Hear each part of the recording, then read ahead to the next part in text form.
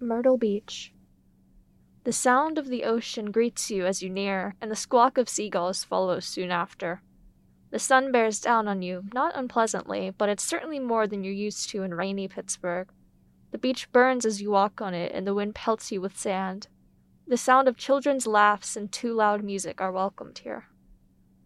At the boardwalk, you're overwhelmed by the smells of the different food vendors. Popping popcorn, the vendors throw kernels to a flock of pigeons.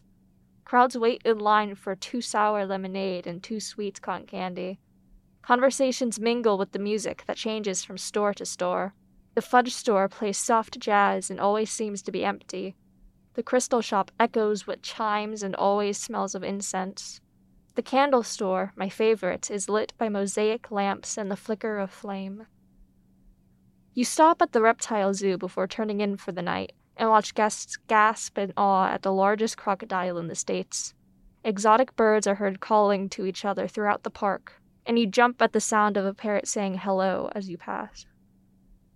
At the hotel, it is quiet. The slow splashing of the pool at night and the white foamy ocean waves lull you to sleep, and the warm sea breeze protects you from the cold of night.